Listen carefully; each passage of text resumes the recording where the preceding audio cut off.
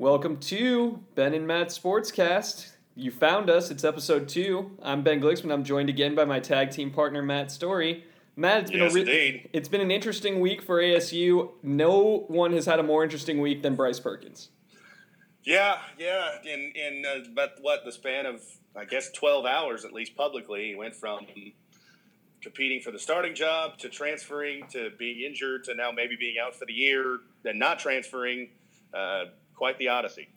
I mean, one thing that you and I have talked about, off mic, which I think is important to bring up now, and both of us are journalism majors from ASU, so we sort of take this personally.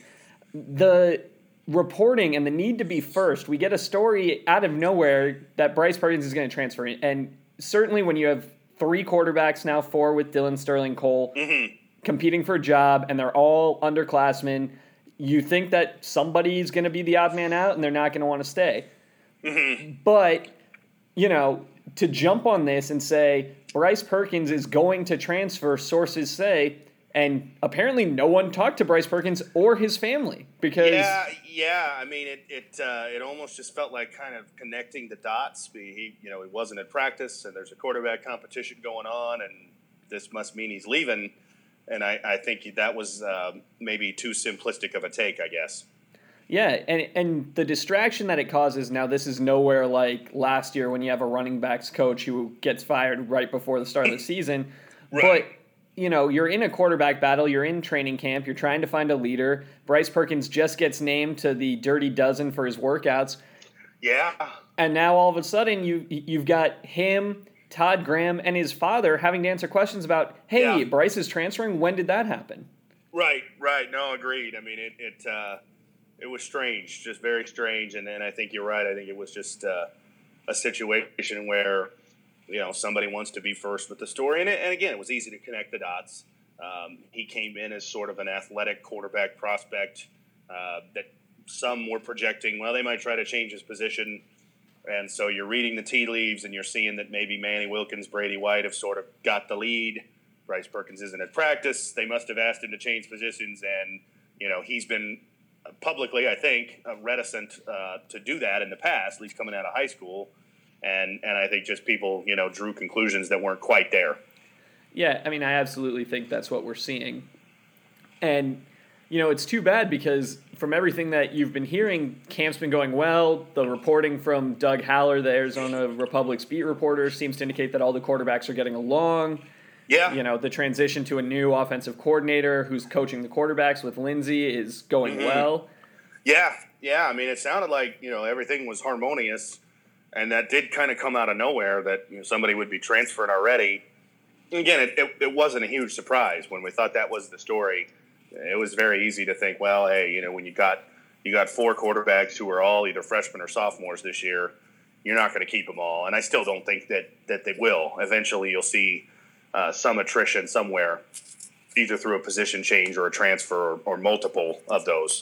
But it was kind of out of nowhere and then very quickly dispelled, I guess, by his dad and Todd Graham. Yeah, the one thing that's interesting is you have a coach who gets asked about a transfer who apparently, rightly so, had no idea where this conversation was coming from. I guess, yeah. I mean, sort of like the Josh Norman story this week where, Jay Gruden didn't know what was going on, and I always hate that when the coach gets asked about something and doesn't have any idea it's coming up. And if that was the situation, obviously not ideal for anybody.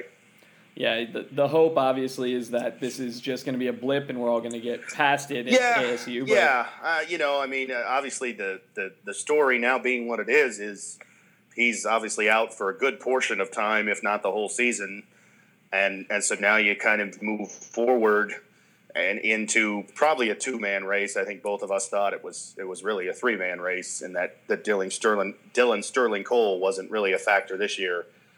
So now it's down to 2, and you hope that one emerges, and whoever doesn't emerge remains with the team to provide some depth, because you don't want a true freshman as your number 2 quarterback.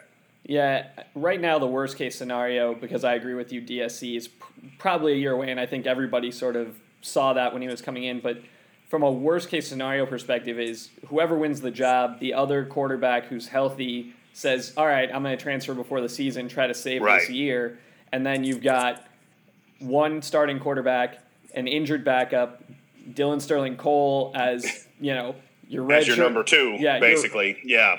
And I guess, you're talking to Colton Gerhardt about seeing if he can get back on the offensive side of the ball for one more season. Yeah, I mean, this is always why when you hear the reports of, they've got 3 quarterbacks, 4 quarterbacks, I always caution, because very quickly that depth can take a hit. And we've already taken one hit with Bryce Perkins. And again, when you had 4, that's enough depth that you could take one, but you really can't afford to take another. And it kind of leads me to wonder if, I think we're already headed that direction, but will there not be a declarative starter? Will we just go into the first game, play somebody, and see how that goes? And that way Todd Graham and the coaching staff can kind of string these 2 guys along and keep them both competitive, so you don't make a declaration that, hey, one guy has beaten the other and the other decides to take off. Yeah. I mean, at some point, you have to figure Graham knows what he's doing. He got Mike Berkovicki to stay for 4 years after. He did. And Eubank for 2 more years. I mean, the last time we had a similar situation, 3 guys, they both stayed on the roster for 2 more years at least, and Burko stayed, through the end of his eligibility. So that was unexpected. Now, this is just going to be a quick hitter conversation because next week we're planning on doing our game-by-game pick preview. Correct. But one other item that's come up, there's been a lot of transfers into the ASU program of people who Jay Norvell, the wide receiver coach, was active in recruiting or knew from his previous stop in Texas. They brought in 2 receivers. They also brought in graduate transfer Bryson Eccles. Right. It's certainly interesting now with the free movement of 5th-year players, the quick trigger on transferring, to have a situation where the movement of assistant coaches is really going to be a major factor moving forward, I think. Yeah, agreed. I mean, it does take on, as time goes by, it takes on sort of a free agency type of feel, especially with graduate transfers. These guys, they leave and they can even transfer in conference. You see that a lot, or within their own conference and play for another team. And so it's a strange dynamic. But yeah, I mean, some interesting talent I think that they added. I know only one of them is eligible this year, but definitely the 2 receivers next year. You hope that adds to a core that's pretty young this year. I think Cameron Smith might be the only senior, unless is Tim White a senior? Tim White's a senior, and there are some veterans. I mean, you've got Fred Gamage. Right. But there's definitely some young guys. You hope with this group of true freshman receivers. Obviously, not all of them will play, so some will be redshirt freshmen next year. That they really like this group, led by Harry. Obviously, expected big things out of him. So it's you hope that those 2 guys can add something to the table.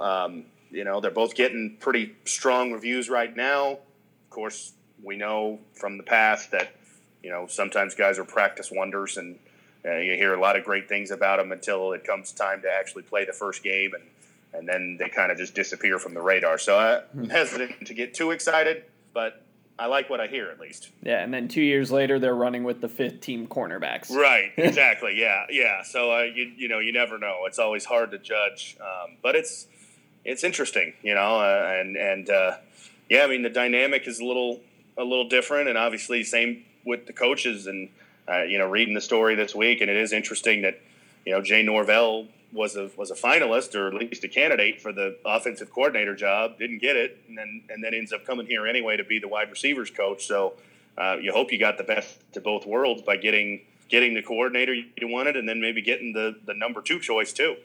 And I think it speaks volumes about the ASU program that Norvell is at Texas. He's the wide receivers coach. I believe he had some play calling duties. He's definitely a key recruiter.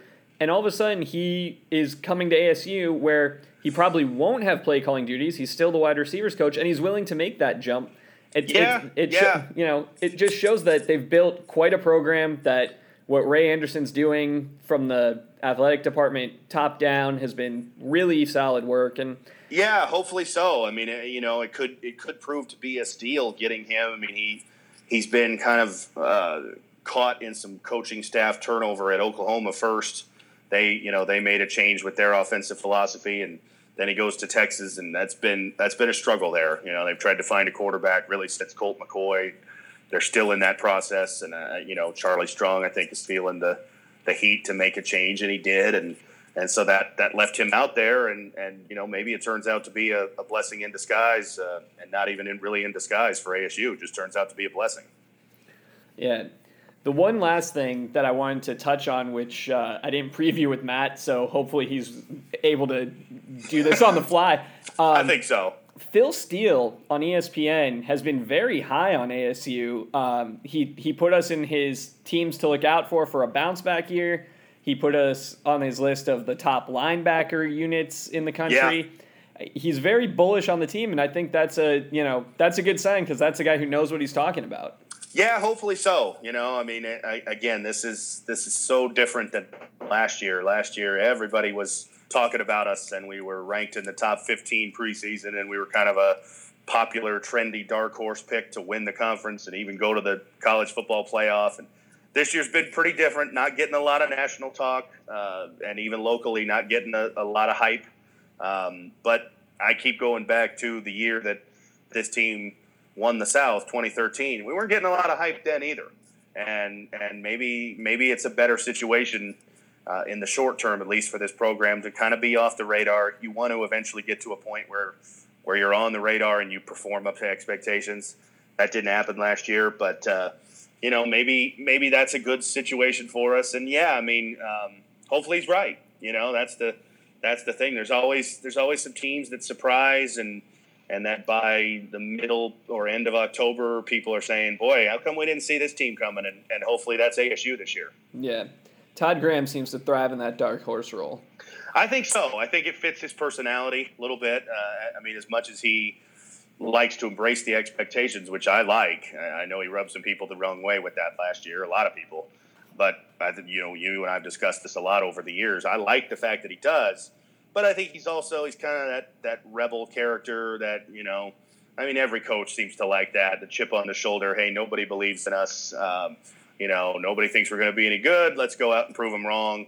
It's an easy motivator, and especially at the college level. You could get guys fired up with that.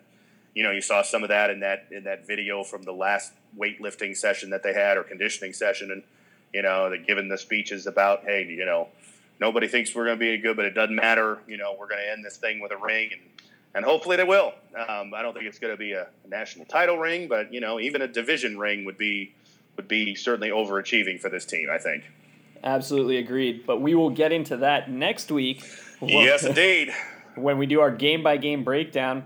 This is going to wrap up a short version of the Ben and Matt Sports Podcast. We'll be back next week with our ASU preview.